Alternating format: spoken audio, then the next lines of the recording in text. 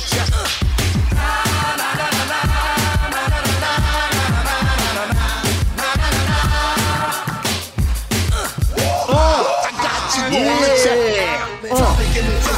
That's right. Wrestling with friends, yeah. Wrestling with friends, yeah. Wrestling with friends, yeah. Wrestling with friends, yeah. Wrestling with friends. Hello, everybody. This is Wrestling with Friends, the podcast where three lifelong friends discuss wrestling, the events in the ring we love, and the business behind it. We talk about what beers and booze and whatever else we're drinking and consuming, and usually celebrate the fun of attending wrestling events, or at least we used to. Ethan, Sean, and I became friends about 25 years ago in the 1990s.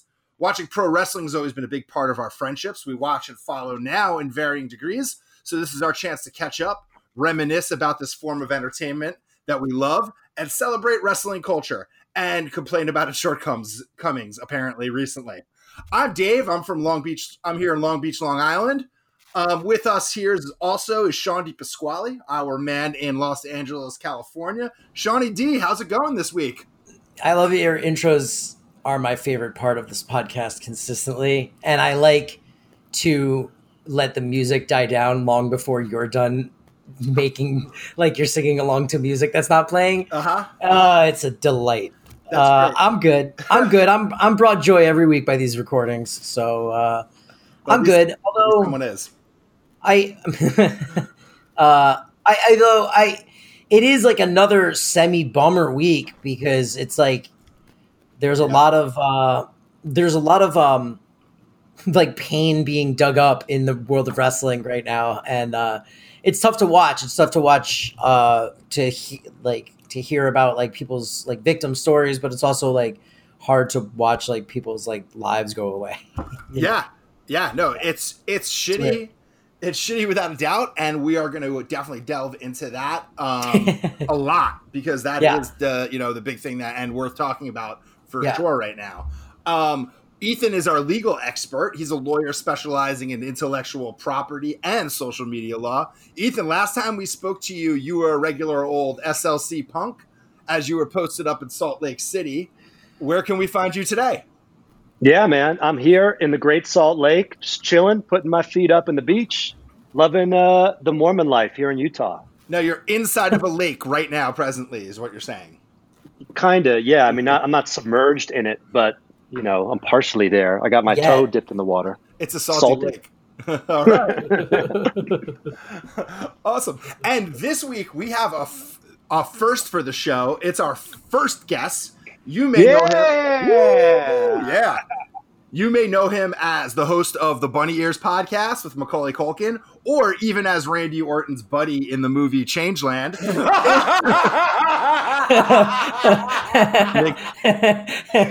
I was waiting for what the second one was going to be. That's not what I expected. It's screenwriter and podcaster Matt Cohen. Matt, thanks for joining us. How you doing, man? What's up, Screaming Dave Kushner? How's it going, man? That's what they call it. Wow, bro. This has been a ride of seeing your waveform compared to ours is insane. It's like Andre the Giant versus Torito, Hornswoggle, and Max Moon, or whatever his name was. That's how it is when I stand next to Dave Kushner in real life. He is very tall compared to especially for a Jew. You know, guys, speaking of wrestling and tall Jews, as a kid, were you guys I was a WWF guy exclusively. Like I guess I would switch over during commercials in the Monday Night War, and I played the WCW video game, so I was aware of who people were. That's what I did. Yeah. Same. But I always had a soft spot for Goldberg because I was like, oh fuck, I didn't know they made Jews like that. And he was always a hero of mine. And then in the last 2 years, I found out that he was adopted, and I was like, yeah, that makes sense. He was adopted? He's not genetically Jewish, no. Oh, he's Jewish. He's like me. You know, I think though that he was bar mitzvahed. You know, oh, he's definitely 100% a Jew, a practicing Jew, even. Except we still don't come in that size typically. Right. No, those trapezius muscles are not normally found on us, except for Ethan. I like that we had to bring Matt Cohen in for this episode, and as like he's like, Matt, you're gonna act tonight as like our HR sensitivity coach to make sure that we don't say anything that we shouldn't say. Sure, absolutely. I'm pretty good. arbitrate. I'm pretty good at that typically. Yeah. You're gonna be here just to make sure that like things stay on the level. So yeah, I like wrestling. I like wrestling. I like wrestlers. Let's talk about wrestling. That's awesome. And yeah. Hell yeah! That's my street cred, guys. He likes wrestling. You heard it here. Well, and also he was Randy Orton's pal in a movie one time. So was. There's that. No, I'll give you. I'll give you the wrestling credit. I produced a internet short film called "Wrestling Isn't Wrestling," written and directed by famous rapist Max Landis, featuring rapist Joey Ryan. So I'm really super stoked to talk about that. Fuck me! Oh my god, you guys! I swear to God, you're a producer on that. I tried. I looked into YouTube last night. I was like, can I hack his account to delete it? Like, I'm so whatever. I don't want to get into it right now. And then, I podcast a bunch and I talk to wrestlers. I've also developed some stuff for WWE that never happened. And I go to a lot of wrestling shows. And yeah, I like wrestling. Yeah, and I was front row when Droz got paralyzed. Ooh, that's not in Nassau Coliseum. They don't sell a T-shirt for that one. I was there for that. We were at the last show that Owen Hart wrestled at before the show. You were at the Go Home Raw. Yeah. Yep. Does that make sense? They went from Florida to Kansas. Was it Kansas City or Missouri? It was a weird thing. It wasn't a live Raw. They recorded it on like a Wednesday a couple weeks before, but they showed it. It was the last Raw that was on. And you can find on the WWE Network, me, Sean, Ethan, and I scammed our way. Yeah. We're in the top front row. It's awesome. Yeah, we're right on the entrance aisle, and I definitely flirted with Kurt Angle's wife that evening. She's now Jeff Jarrett's wife. Oh, well, there you go. It wasn't meant to last. She could have been yours. So my live wrestling history is I got into wrestling in like 97. And I got super into it. And then my first wrestling show ever for my birthday is my dad bought me and 3 friends. We got front row tickets for SmackDown. And not only did Droz get paralyzed, but there were like 30 million fights in the crowd and people like spilled beer all over me. And it was like a fairly traumatizing experience. Big Boss Man spit on me. I had a sign that said Cohen 316. It was neon green with black electric tape. And for the first 10 minutes of that SmackDown, all you see is Cohen 316. And at a certain point, security came over to ask me to take it away. And my dad accused them of being anti-Semitic. So they got really freaked out, and they were like, "Look, as long as you can, it's just the yellow. You can write whatever you want on the back side of the sign. We'll even bring you a Sharpie." And I was like 13, and I'll admit this sounds shitty in retrospect, but I wrote "China is my dad."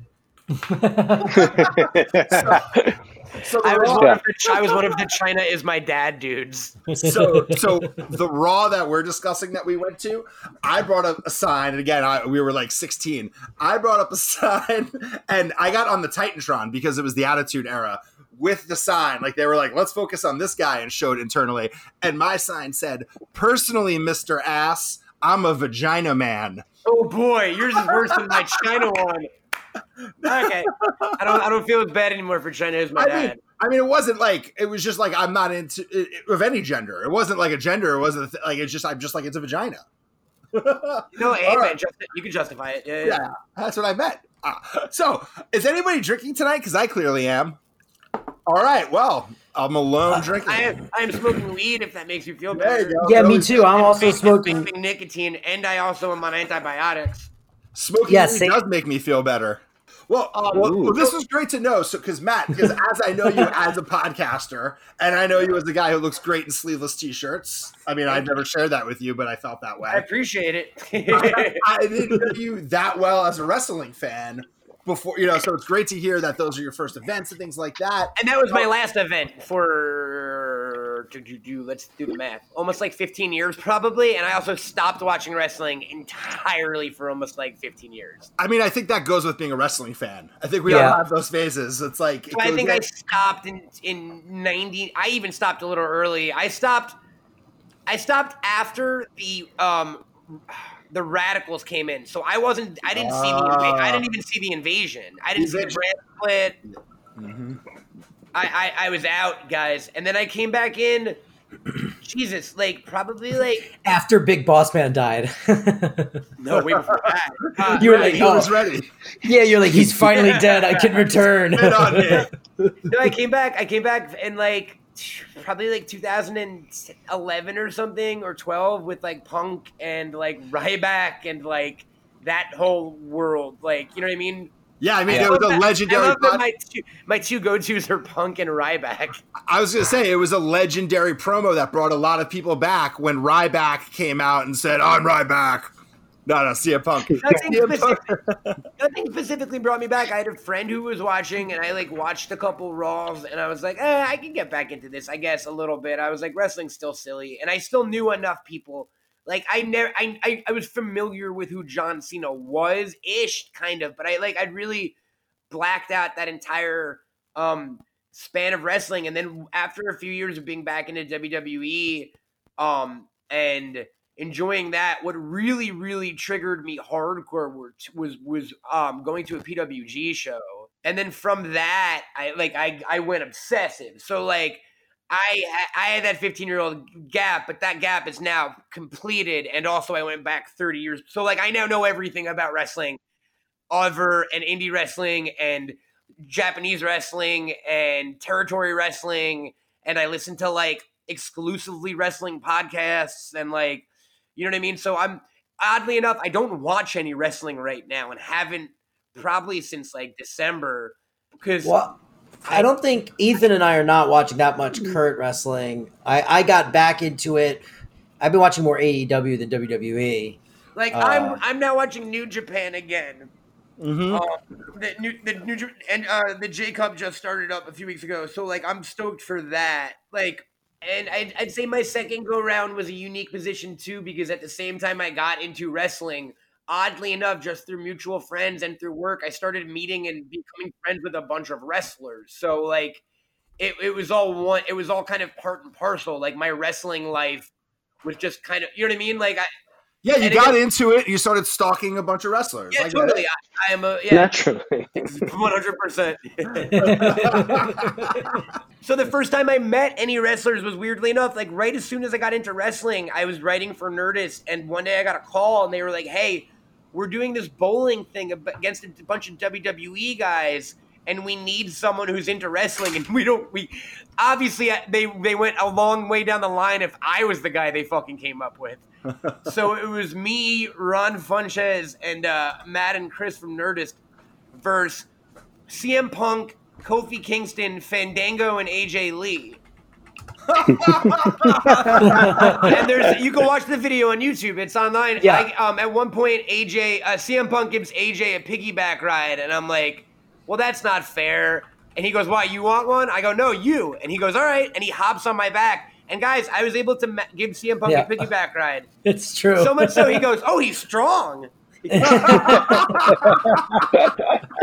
Which I don't think he was expecting, probably. I was not good at bowling. How did his junk feel on the back of your neck, asking for a friend? He was definitely wearing weird CM Punk gym shorts. I was too in the moment. I wasn't thinking about it. There were cameras on me and stuff. It's when a pilot's flying, they're not checking out the clouds. They're just in it. Did that end up on YouTube? Yeah, absolutely. It's got millions of views. Yeah. I mean, I have zero lines in the entire thing. They never let me I'm just a dude that bowls randomly and gives CM Punk a piggyback ride. So you have provided me with actually an amazing transition, because go for it. I was at an NXT takeover at Barclays Center in Brooklyn, and through a friend with a hookup, I had some 6 seats. And I found myself next to Ron Funches. Now, I did not recognize Ron Funches because it was during the period where he had lost a lot of, right when he had lost a lot of weight. Sure. Didn't recognize him. But all I knew was, I'm sitting there, this guy comes past me, and I know when someone's wearing the good Snoop Dogg cologne, aka they smell like they just smoked some good weed. And this guy comes by me. I go, "Hey man, I like your shirt, and you smell great." And he said, "Well, I think we just became friends." Did you? No, the continuous through it. We were cracking each other up, as we do as a couple of hilarious guys will do. So I would like to say, because my transition is actually, you've met a lot of. Me to ask you to ask Ron Funches to be on this show. No, nothing that. It's nothing like that. It's way weirder, way weirder than that. Great. No, but you've met some of the biggest stars in the industry, like Chris Jericho, Cody, Kenny Omega. Like I saw you doing thumb wrestling refereeing for Adam Cole, Paul Heyman, Aleister Black. Who, out of all the wrestling stars you've met, can we take guesses who smells the best? I'm going to name some people, and you're going to if they smoke weed or not. Sure. All right. Well, or if I know. Okay. I'll just roll that back. So Chris Jericho, I think that's a no. He said it in his book. Hell no. Yeah. That guy likes to just bubble. Yeah. The Cody. No clue. I don't think so. Cody strikes me as like a real clean cut kind of guy. Yeah. Especially with that. Imagine. Kenny Omega, he's no straight way. Edge. He's straight edge. He's straight edge. Teetotaler. Yeah. Ethan. Adam Cole seems cool. Wait, hold on. Ethan, what were you going to say about Cody?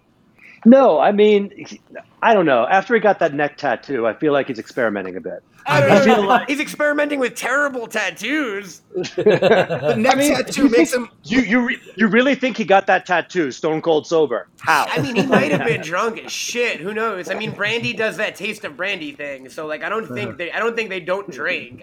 I don't think he doesn't strike me as a stoner. I think that neck tattoo makes him look like a meth head and not a pothead. Yeah, thank you. It makes him look like a bad guy from Far Cry 3 or whatever. That was a very specific joke, but it was very good. Thank you. So Adam Cole seems cool, right? I don't know if Cole smokes pot, honestly. Paul Heyman.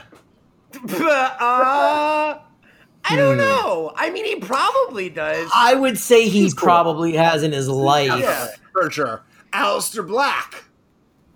I mean, he's from fucking Amsterdam. Yeah, but that actually they like don't do it really. When you go to Amsterdam, all the Dutch are like, "We look down on this, but please give us your money." Right? That's how Dutch people sound, by the way. All right, so you mentioned AJ Lee. I know CM Punk doesn't. He's not chilling at all. Nah, man, and I'll give you one more CM Punk anecdote, and then we can move off this subject to talk about what you guys want to talk about. But yes. When Punk was there for bowling, and again, I was a big fan, and I was like, oh man, this is my chance to become friends with CM Punk or whatever, or just like be cool at least, right? And he was like, at the end of the day, he went, hey man, is there anything like fun to do around LA this weekend? And I went, oh, I don't know, man. I'll be honest. Like me and my friends just like smoke pot, and I know you're not into that. And he went, hey, you'd be surprised who I'm friends with. And I went, oh no, I could have invited him to hang out. No, I mean he's friends. Yeah. Yeah, he's friends with. He doesn't. I don't think straight edge people aren't friends with. I've never known any straight edge people, but are they? Do they not like people who smoke pot? It varies. Not the cool ones. Yeah, it varies. There's a lot. Like I have friends that are sober friends who hang out with me while with our stoner friends. You know. Yeah, and I have straight edge friends that will do it, but I also have sober friends that won't and feel uncomfortable, and I have straight edge friends that same are way. Yeah, so I think it's just like teach his own. You know, right. Some people get so into it and decide that means they can judge everybody else, and some people are just like. All right. Well, this is a reoccurring feature. It's called. Trademark Wars. Trademark Wars. Trademark. Intellectual property. Copyright. What is happening? How many episodes into this show? This is eight. Okay. So the Ocho. So Ethan Wall, our intellectual property lawyer. It's a great segue, by the way. Yeah. So smooth. I've got a question for you. So AEW has been teasing a version of the Four Horsemen a lot recently. Tully Blanchard recently gave Sean Spears a miner's glove, a la Barry Windham back in the day. Arn Anderson and Tully were both scouting FTR on last week's Dynamite, Cody's been throwing up more 4s than I did at that birthday party where we found original Formula 4 Loco. So as an intellectual property lawyer and wrestling fan, how much can they get away with, like, with this? Is it possible that, like, 4 Horsemen lapsed due to disuse like Bash at the Beach did?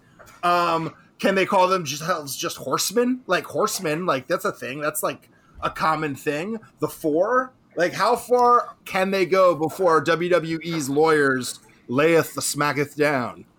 Yeah, well, look at this. We all know that WWE's biggest value is protecting their intellectual property, right? And the 4 Horsemen is one of the biggest names in the history of wrestling. So WWE must have owned a trademark at some point for the 4 Horsemen, right? I would imagine so, yeah. Yeah, well, you'd be wrong because those idiots didn't do it. That was when I first proposed. Okay. Right. That was kind of in my question.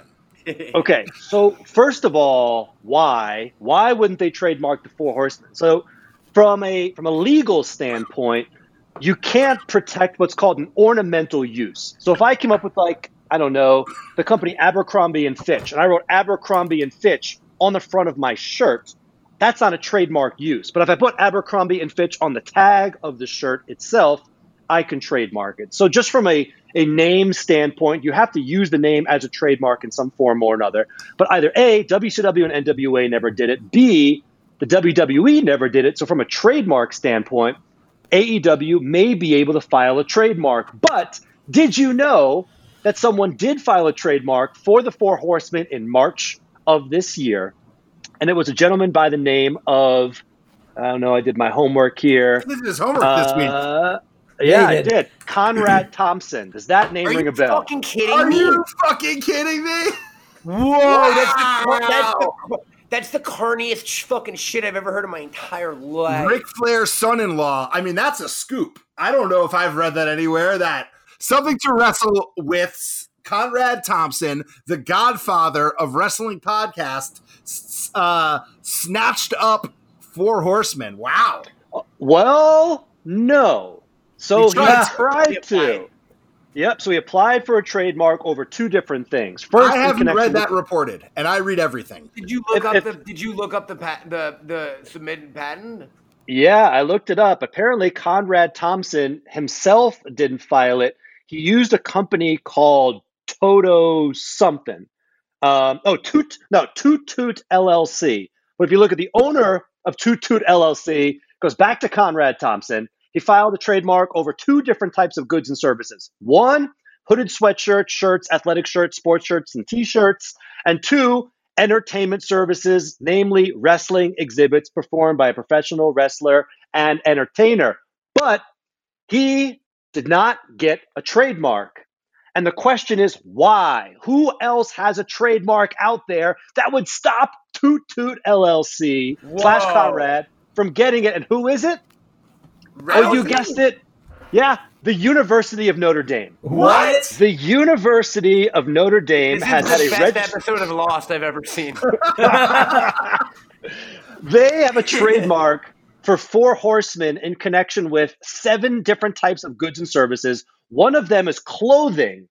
So he didn't get rejected for the entertainment services. He got rejected for clothing. And when you get rejected for a trademark, you have a 6-month period of time to file an opposition or response. And he could have just said, I'll drop it for clothing. I'll move forward with wrestling. But he didn't meet the deadline. His application then became abandoned, and therefore it's dead. And 4 Horsemen is pretty much open for someone else to go in there and file. You guys, we should get 4 Horsemen. Literally, someone Venmo me $225, and we can get that tonight. Is that genuinely how much it costs? I'm counting us. There's 4 of us on this call now. Wait, are you serious? Is that what it costs? Are you being serious? Well, that's how much it costs to file it with the trademark office. Do you know officer. if anyone has filed since Conrad? Like, can you see if there's a current AEW? Yeah. In wrestling parlance, I want to say, holy shit. Holy shit! You guys, can we buy the trademark to the 4 Horsemen right now? Because if we can scrounge that up between the 4 of us. Yeah, I mean, totally. I'll cover it. I can cover it. That's cool. Then you gotta pay my $1,500 legal fee, but we'll just talk about that later. Let's think realistically though. We can't get the clothing trademark clearly, right? Because you can't sell hoodies. Notre Dame has that. Right. And what are we going to do? Put on wrestling shows? So let's think of something we can make money on. Or is the idea that we just buy it and then hold it for hostage from AEW? Yeah. So here's a legal trick. Not a legal trick, but here's what the law allows you to do. All right. The law is a sandbox. We're going to squat on it. You could squat on it for about 2.5 years. How it without works usage. Is this. Wow. Yeah, we have to have a good faith intent to use it at some time in the future. Sure. You get like 3 or 4 6-month renewals after the initial 6-month period of time. You got to pay like $200 to the trademark office to get it. But you asked me, I think it was Matt asked me, did someone from AEW file a trademark since that period of time? And the answer is yes. Yep. And that person was one of the original members of the Four Horsemen, Dave. Arn Anderson. Yep. Double A, the enforcer. You want me to bring it all around? Do you want me to bring it all around? Who is the co-host of Arn Anderson's podcast? Conrad fucking Thompson. There you go. All the red dots connect. It's a conspiracy. Almost. Because what was the name of the trademark that Arn Anderson applied for? I don't know. Four Horsemen? Arn Anderson. Arn Anderson, whose real name is Marty Lundy, trademarked the name Arn Anderson in connection with entertainment services, namely live appearances by a professional wrestler. He filed it on March 9th. It was published for opposition. Literally, it will be published in 2 days. We published on June 25th. Yeah. So by the time this goes live, basically. Yeah. So by the time someone have a baby named Arn Anderson. Yeah. Someone will have 30 days to file an objection to the trademark. If no one files an objection within those 30 days, then 45 days thereafter, Arn Anderson will likely own the name Arn Anderson for purposes of a trademark. So here's the real question for you guys. Think about it like this, and this is something you guys should do as a show. So WWE, think of all of the wrestlers, the past wrestlers, and also the dead wrestlers that they definitely never trademarked their name, right? You guys can get the copyright for SD Jones. Special delivery. You guys can get Special Delivery Jones's copyright. I guarantee you they don't have that and they're not protecting it. What? They want special delivery? Well, actually, on that note, you think they're paying to keep the Special Delivery Jones trademark? You should be the podcast that owns the name Special Delivery Jones. We could put it on shirts. Dude, Jake Roberts, the Snake, you may know as. Yes. He was like, I listened to this one podcast where he said he looked into his trademark and that the fucking Honky Tonk Man was trying to register his and like a bunch of other people and like that piece of shit. Yeah, he's like, what a big back move. I was like, fucking the Honky Tonk Man, in addition to the greatest intercontinental champion ever, is also an IP squatter. The 3 worst, scariest, just bad people in wrestling history: New Jack, Honky Tonk, and Ultimate fucking Warrior. Oh no, Joey Ryan now. So 4. I mean, that's scary. Joey Ryan's scary on another level. Arn Anderson owns Arn Anderson, and then the Four Horsemen, Ethan, you're saying is still up. It's potentially up for grabs. It's potentially up for grabs. Kind of just how it works is as follows. The first person to file a trademark and get it has a trademark registration. You have priority. But then there is a 5-year period of time before your mark becomes incontestable, meaning people can challenge it for certain reasons within those 5-year period. After 5 years, you can only challenge it for fraud or if the mark becomes generic. But other than that, during the first 5 years, someone can claim they were using Four Horsemen first and file a legal action to cancel your trademark. So technically, you could potentially get it and then deal with the lawsuit later. So AEW, in theory, could just start using it whatever they want, right? Like, they can just introduce a group of 4 people and call them the Four Horsemen. And, like, until they get into a place where they're starting to, like, print it on T-shirts and stuff, in theory, they could just use it for a while on TV. In theory, then file, right? Right? Yeah. At the end of the day, you got a couple things to think about. The answer is probably yes. They probably could start using it, but here's the deal. Even though WWE doesn't have a federally registered trademark, one, you have what's called common law trademark rights, meaning despite the fact that you haven't filed it, you potentially could go after somebody, but there's another law called unfair competition. That's the one that, if anything, I think might play there, which is, yeah, we don't have something, but you clearly knew about it and you stole it. But because AEW is doing this out in the open and on TV, and there's no objection to it, I don't think that they're going to be able to stop them. And because Arn Anderson was one of the original users of the Four Horsemen, and it doesn't look like any of that IP was transferred over, as far as I know, they may have some sort of claim that Arn Anderson and others have the right to use it before WWE had it. And if Arn himself has some sort of IP in it, and there was a transfer of assets between WCW and WWE that did not include what Arn Anderson owned, he may still have a legal right to be able to use it as the prior or senior user of the Four Horsemen. And that may be one of the reasons that they're heading in that direction in the first place, because they feel like they've got a good legal footing. Let me ask one dumb question to sum this all up. That was amazing, dude. Who gives a fuck? We do. I want to know if the AEW is going to have the fucking Four Horsemen. But they're not going to have the Four Horsemen. Fucking. It's gonna be Shawn Spears, Cody, and FTR. Now, maybe if you know the history of the Four Horsemen, they're known for fucking over the Rhodeses. So I'm not ruling out the possibility that like Cody thinks he's gonna be in it, and then they all fucking turn on him, and it's MJF or some shit. But I guess. But like they're definitely they're definitely doing a lot of foreshadowing for the Four Horsemen. No. I get that. Now I'm speaking. Now we switched over. Now it's my segment, motherfucker. No, here's my point about the Four Horsemen. I understand that AEW is going to do the Four Horsemen. My point is, I don't see how that helps that 18 to 39 demographic that doesn't give a fuck about the Four Horsemen. None of us watched fucking NWA. None of us even watched WCW.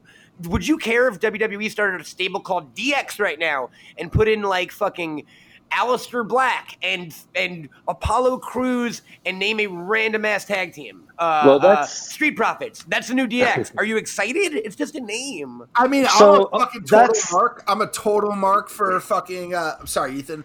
I'm a total mark for reviving factions. So if they did a new NWO, I would fucking love it. I mean, random ass. They did do a new NWO and it sucked. I mean, that sucked for a lot of reasons, but that was more like revival of the first one. They tried it, didn't really, whatever. Ethan, what's your stance? So that's where, Matt, you and I come from a slightly different generation, because you came in as a WWE guy. I thought you knew all eras of wrestling, Matt. I'm not saying I'm unaware of the Four Horsemen. I'm just saying I personally, that to me only represents 80s Southern wrestling, which is not what AEW does with their skateboarders and their fucking dinosaurs and their ladies with the magic hats. And I get that Cody exists in a separate world. And I want to talk about AEW. Let's talk about wrestling before we get to the bad stuff.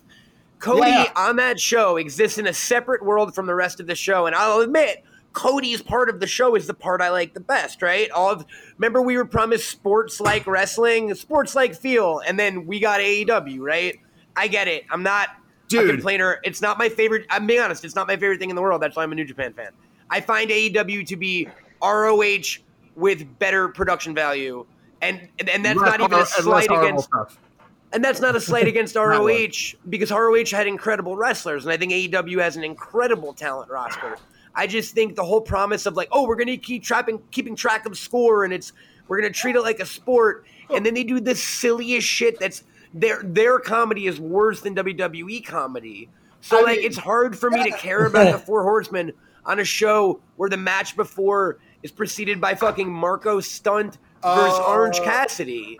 Dude, first of all, Orange Cassidy rules. He rules. And Marco, I'm not going to be one of these podcasts that shits on Marco Stunt. I'm not going to shit on Marco Stunt and your boy. Why? Do you love Marco Stunt? Oh, I think that's great. I love Luchasaurus. I think that's what wrestling is made of, is the variety. It's the suspension of disbelief. But sports, we were sold a false bill of sales is all I'm saying. We weren't sold that. That was like a rumor. That was like... What are you talking about? To be fair. I watched every pre-show, every AEW scrum. That's all they talked about. Me and Sean watched the first 8 episodes together.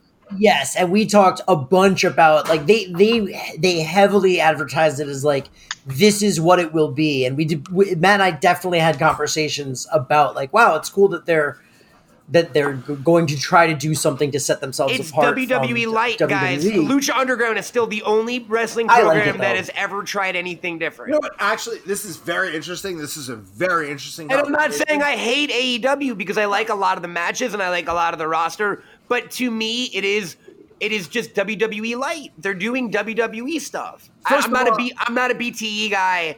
I'm not like I was at All In. I was fans of all those guys when I watched them wrestle in the indies.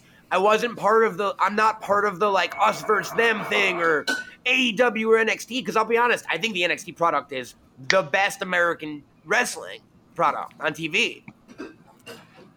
I mean, it's a very interesting conversation, and it's very funny because every week I criticize AEW, and these guys go, "Who cares? They're second place. They're not the main event," and whatever. Yeah, but you criticize them for you were like it's not fair that people are pointing out that WWE is going back to work during coronavirus and not AEW, and we were like, yeah, because no one even knows who AEW is, so no one is going to point out what they're doing. AEW is almost under 650,000 viewers a week now. Like, yeah, I mean AEW could murder someone on TV and like less than 1 million people would witness that crime. This way, I wasn't aware of any of the Jimmy Havoc stuff till a couple days ago. This is your transition, and again, I have friends on AEW. It's just like you can't compare the two, and I think the biggest bummer to me, and again, I wish AEW nothing but success, and I hope it gets better and better progressively.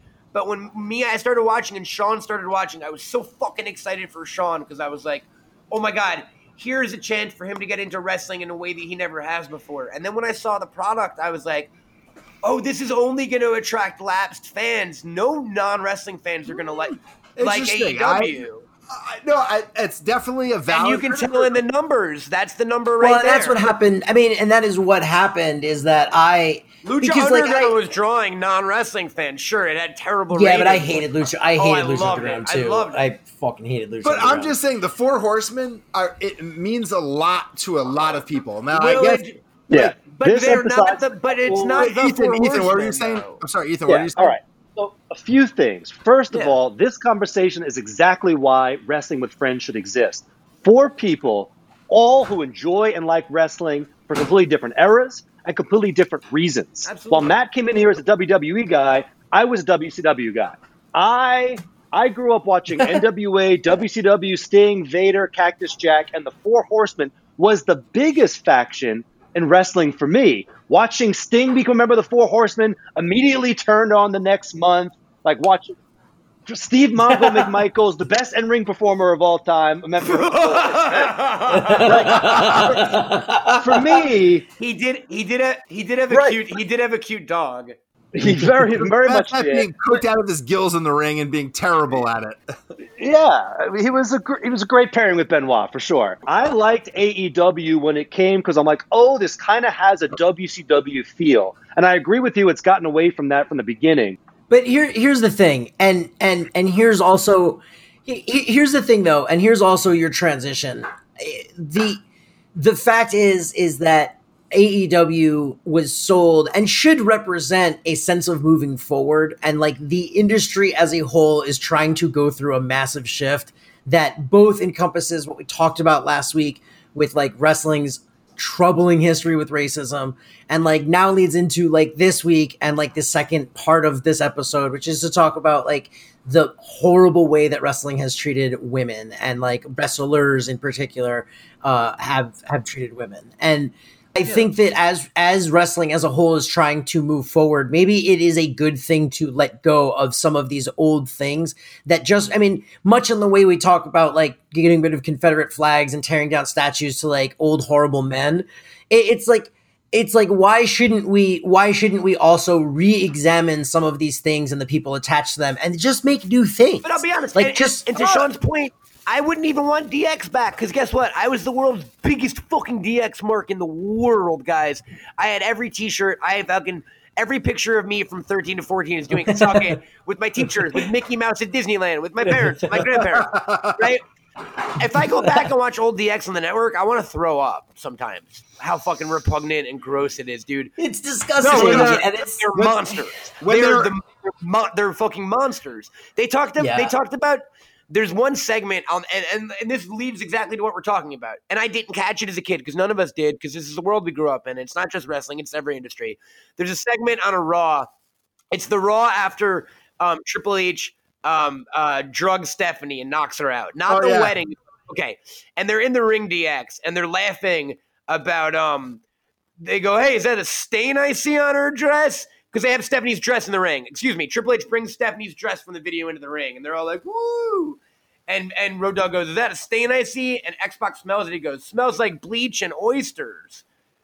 And then they go, Billy, how about you? You get lucky last night? And he goes, yeah, you know that little blonde I was talking to? Let's just put it this way. I punctured her kidneys. Jesus Christ. You know what I mean? Yeah, I mean, like, and yeah. So if you haven't figured it out yet, like we're definitely going to talk about the that DX promo for an hour. Flood. I mean, the flood of very real. I mean, aside from the fact that wrestling for the majority of its modern history has used women as props and degraded them as entertainment, like there has been a slew of wrestlers just in this last week alone that have been accused of some pretty hideous things. And watch this, Sean. It goes back to the literal origins of female wrestling, because Fabulous fucking Moolah was basically a slave trader and a pimp. Yep. Yeah.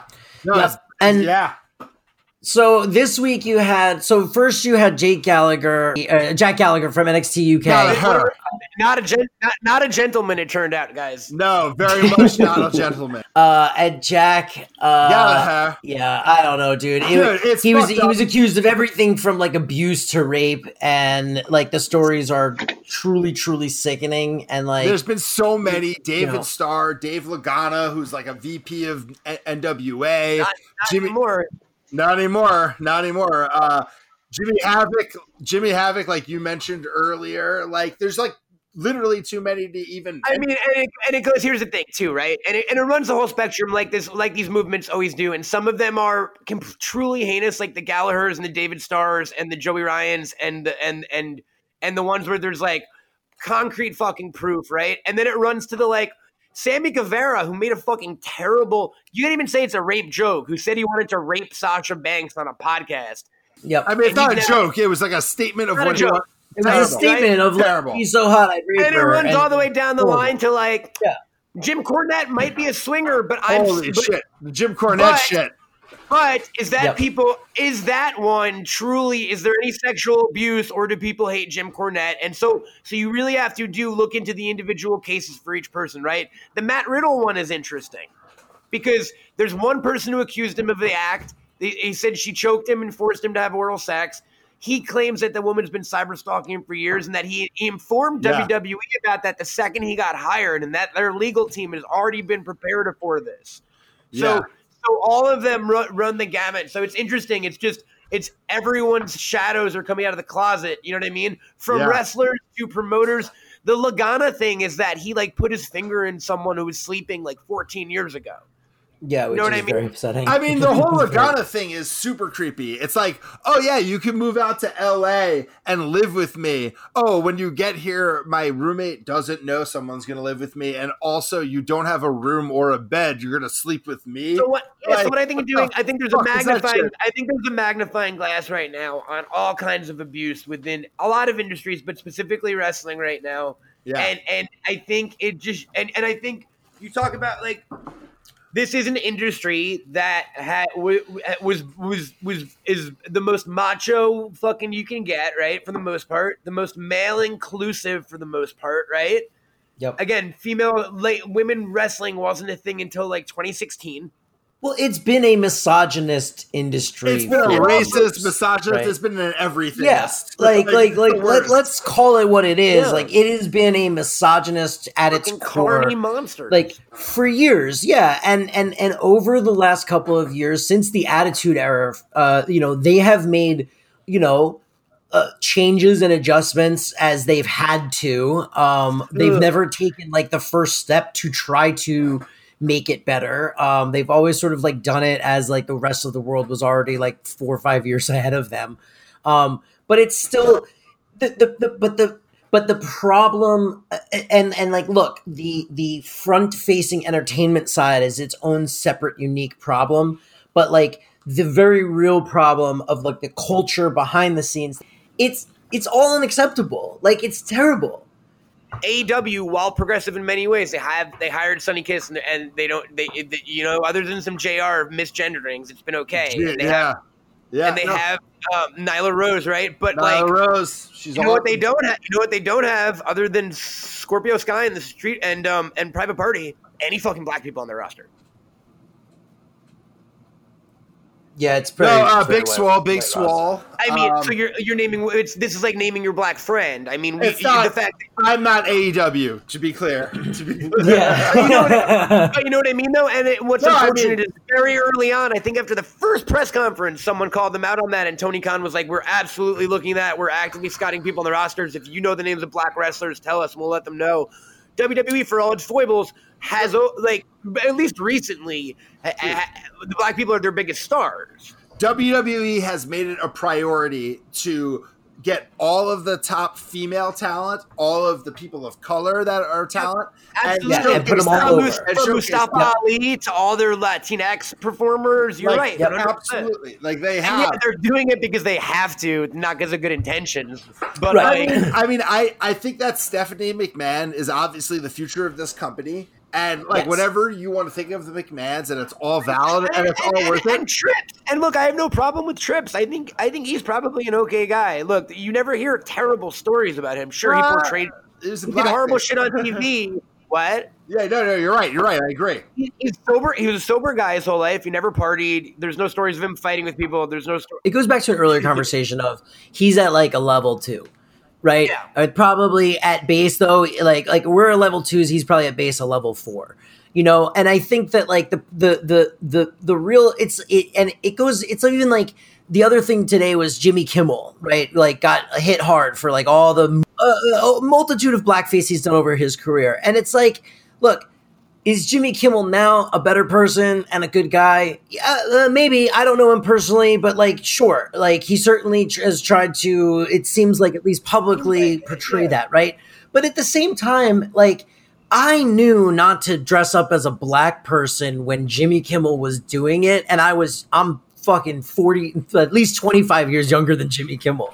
So it could be a generation. Like, look, there's no, and there's it's like no excuse, right? Well, what it ultimately is, it's not even a generational, because that's like an excuse. What it ultimately is it's that he didn't think about it, and he didn't think that it would be offensive, and so because he didn't think it wasn't. And it's like, it's not about what you think, it's about what is or isn't. And like, it is offensive. Like if there is even one person in the world that you can think of who would be offended by a thing that like is universally already an offensive thing, maybe don't do the thing. But to be fair, this is a very valid discussion, but a separate one. And yes, like it's no one says wrestling has to be unoffensive. Not everything has to be unoffensive.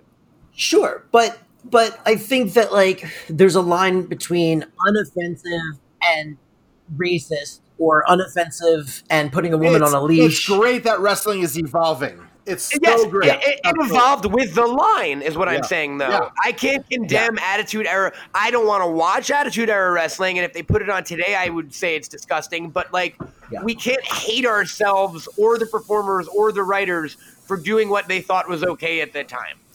No, I look again. As long as they learn and grow, right? I agree with that. I agree with that. And I think honest, Jimmy Kimmel seems like he has learned and grown. That guy is very charitable and all that kind of stuff, right? But I think in that regard, so I would say that it also comes down to the apology and the way that someone conducts themselves. Sure. After Speaking the of fact, Joey right? Ryan. Yeah. So and I think, and also Kimmel to a degree, because ultimately I didn't see any of this Kimmel stuff. I was playing last. Kimmel's apology was also a non-apology where he talked more about like himself and what he thought was doing was okay, and it was a lot of defense when it should have just been a lot of like, yeah, you're right, like it was in fact a racist thing and I should not have done it. And that's like an easy one too. That's not like a sexual assault. That's literally like I've learned. Oh my god, I've learned so much as a person and gone my entire life since that moment to do you know what I mean? Yeah. Yes, you're correct about the racism apology and the rapist apology are two very different things. Absolutely. And the Joey Ryan thing was bullshit. I mean, Joey Ryan is bullshit. He got it wrong on all levels. The apology is. Can I paraphrase what the apology was as someone who knew this guy in real life? Yes, yeah. His apology was basically this. All right, look, everyone. I spoke to my lawyers. They told me not to say anything. So I'm going to say about 4 pages worth of things. What I'm going to say is this. Guys, I did the dick flip and I got famous. And, like, people wanted to touch my dick because I'm a rock and roller. And then I realized, like, oh, that's fucked up. And so I've been in therapy and I got divorced. So it's all good now? That's right. That's exactly what his apology was, literally. Which didn't address. He got so famous from the dick flip that it made him a rapist. And it made him a real asshole. Also, most of these allegations are 5-6 years before the fucking dick flip. Like, if this was a thing, like, where me, the least connected person in the wrestling industry, knew that this was an open secret, like, I'll be honest. Ryan Nemeth was posting about this being like a year ago, being like, oh, you hold yourself up as like the savior of intergender wrestling when you're a predator, when it's like very obvious who he's talking about. Like, Kushner, I'll help you out right now. Now knowing multiple rapists other than Joey Ryan and Max Landis, I will walk you through this right now. So I know what he's going to say, and he's correct. There's such a thing as victims' rights, right? So even if Ryan Nemeth or whoever you think or whoever's been vocal about it, Ryan never said Joey's name once, and yes, he wasn't hiding it. It was heavily implied, but listen. Ryan Nemeth is not a woman who got abused by Joey Ryan. Therefore, it is not his right nor his position to out a rapist. Nor is it Dave Meltzer or Brian fucking Alvarez. It's no one's place but those women. Your question was why, and the answer to the question is because the women weren't ready. And Matt brings up Landis.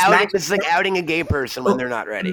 Matt brings up Landis because Cohen has firsthand experience with people who were uncomfortable to come forward for a very long time and then got brave enough and had the strength to come forward and talk about what happened to them. Right. And like, it had to be on their time. Now, what men can do. What can we do as allies? What men can do what is men did and what I did with Landis. Is what people were doing, but more importantly than the public, like Twitter stuff, what normal men who don't have like a Twitter platform can do is you can talk to other men.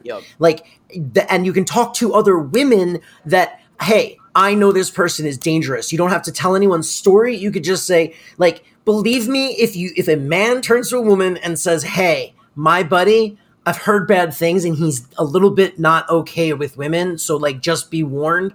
Like, there's no woman that won't believe you. They will take you dead serious. And Dave, you nailed it too. Guess what? So obviously the right people were told because he didn't get a job anywhere, right? Yeah, that's true. That didn't need to lead to a dirt sheet saying he was a rapist. Yeah. Like, that's not the ultimate outcome here. The ultimate outcome is to protect the people that need the most protection. So and it's the same with And I'll be honest too about something. And here's what happened with me and Max Landis and me with other people. Look, it is the same, and I will forever be wary of this line for the rest of my life, and always have been. But the excuse of it's just Max, it's just Joey, it's just blank line of where people justify behavior based on personality quirk.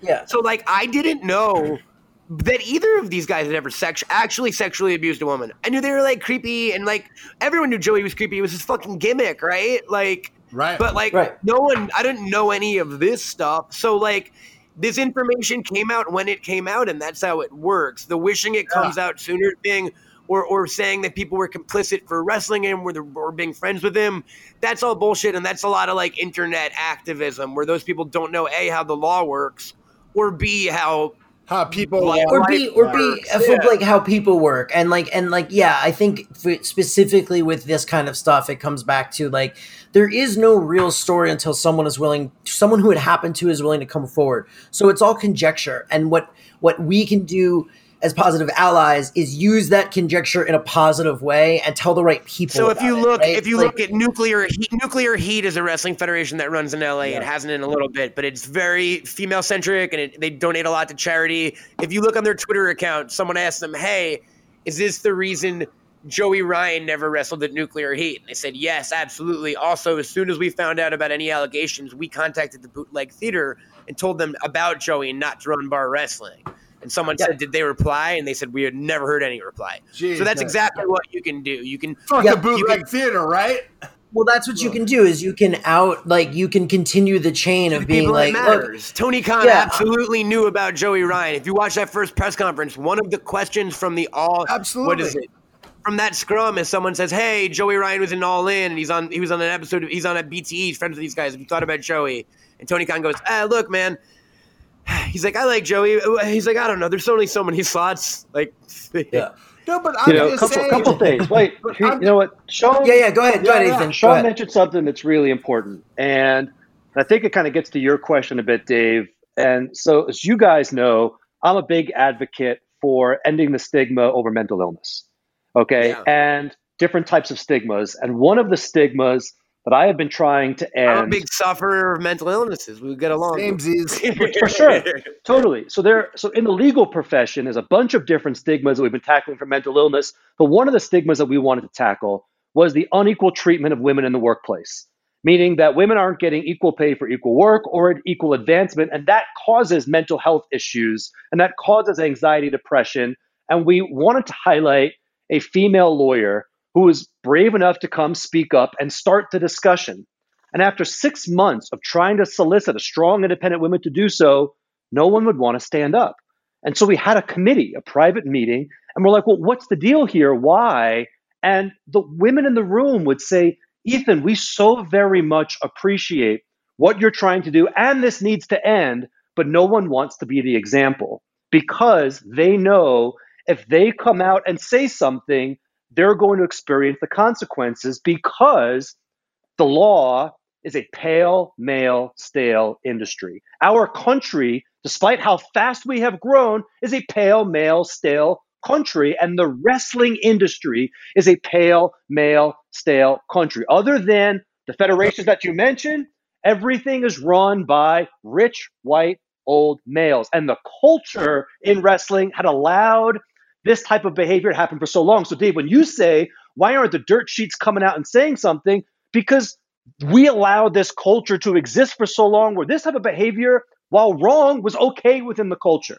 Also, look what happened to Christine Ford, or look what happened to fucking Anita Hill, or look what happened to any of the women who have ever high profile outed anyone. It never benefits a woman. Right. Well, in the words of one of our heroes that we had an episode over a few weeks ago, enough is enough and it's time for a change. And what's happening now is it's time for a change. It's time for a change in this culture. And finally, we are having women brave enough to speak up and say, this isn't okay. We have men standing behind them saying, you're right, this isn't okay. And then we have people in leadership who are suspending, firing, and doing something about it. And this is the shot across the bow to say, this shit ain't okay. It was never okay.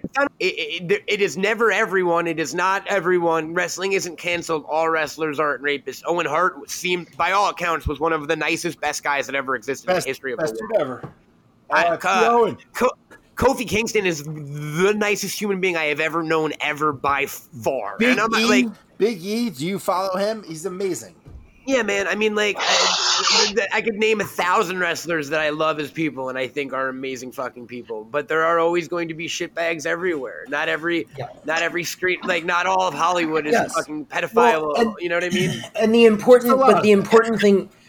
important thing that's happening now and should continue to happen is that Dave made a joke earlier in the week to us, to Ethan and I, about like becoming the woke wrestling podcast. And I think that like I said social justice podcast, but you already lost out to Wade Keller, man. That guy's like a vegan. Seriously, I'm being honest. Wade Keller is incredibly woke if you listen to his show. Yeah, but we're way cooler. I think the key though is that in order to continue with this progress forward, I think we have to stop thinking about it as like social justice and just thinking about it as like, this is just what the conversation has to be in order for us to make change.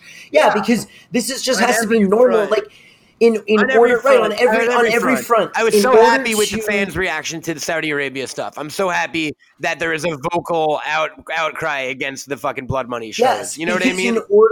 Because in order to affect, with the only effective thing in these cases is when the actual people unite behind an idea and refuse to change the conversation. And like, that's the thing. Like, we need like a union of good people, which is ironic because David Starr was a really bad person. No, but the point is like, this is the normal. We're not being social justice warriors. We're not being PC. This is the normal. Is like, no, if you don't fucking respect people, if you're not anti-racist, if you're not anti-sexism, Dave, you hit the nail on the head.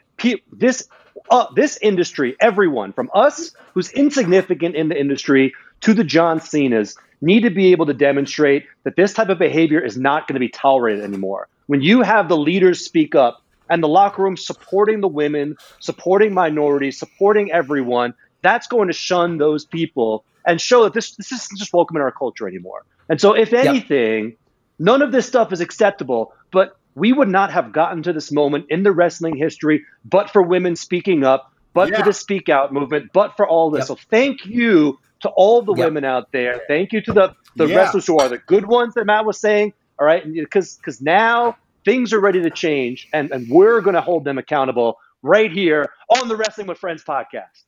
Yeah, we're not going to tolerate that shit.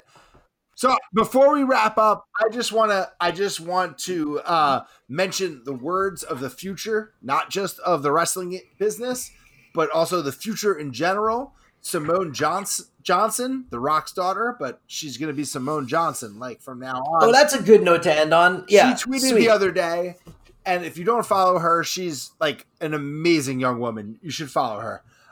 She tweeted the other day, "Don't make rape jokes. Don't be racist. Don't be homophobic. Don't be transphobic. Don't be horrible. Mind your business. Be kind to people. Wear a mask and wash your hands. And remember, wrestling should be a safe space for everyone." Yep. And that's what's up. Yep. Thank you, Matt Cohen, for joining us today. Really appreciate it. Do you? What are you doing? Can people find you anywhere? I'm a ghost. Goodbye. Ethan, where can people yell at the podcast? If you can't get enough of Wrestling with Friends, neither can we. Find us on Instagram by searching with Wrestling with Friends, and soon to be on YouTube as well. Follow along and subscribe to our podcast. We'd love to hear what you think about this recent movement. You do all of that stuff. And also don't forget that we are now on Spotify and iTunes and all of the places. Apple Podcasts. They hate when you say everywhere. iTunes. Everywhere. Apple. Oh, yeah, they hate it. Well, I mean, if they're listening, I apologize, but they're not. So listen, get on there and like and subscribe and do all the things that people are supposed to do, I guess, to podcasts. That would be sweet. Dave, where can we find you? Well, on Instagram, me. Drunk and sleep in his house. I'm drunk and awake, baby. And yeah, Dave, sing the song so we can get out of here. Yeah, we're wrestling. Yeah.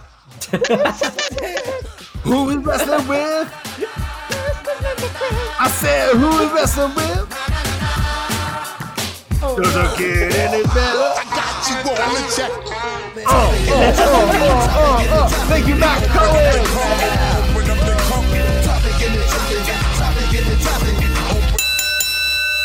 This podcast is a Mobius strip nightmare, and I love it.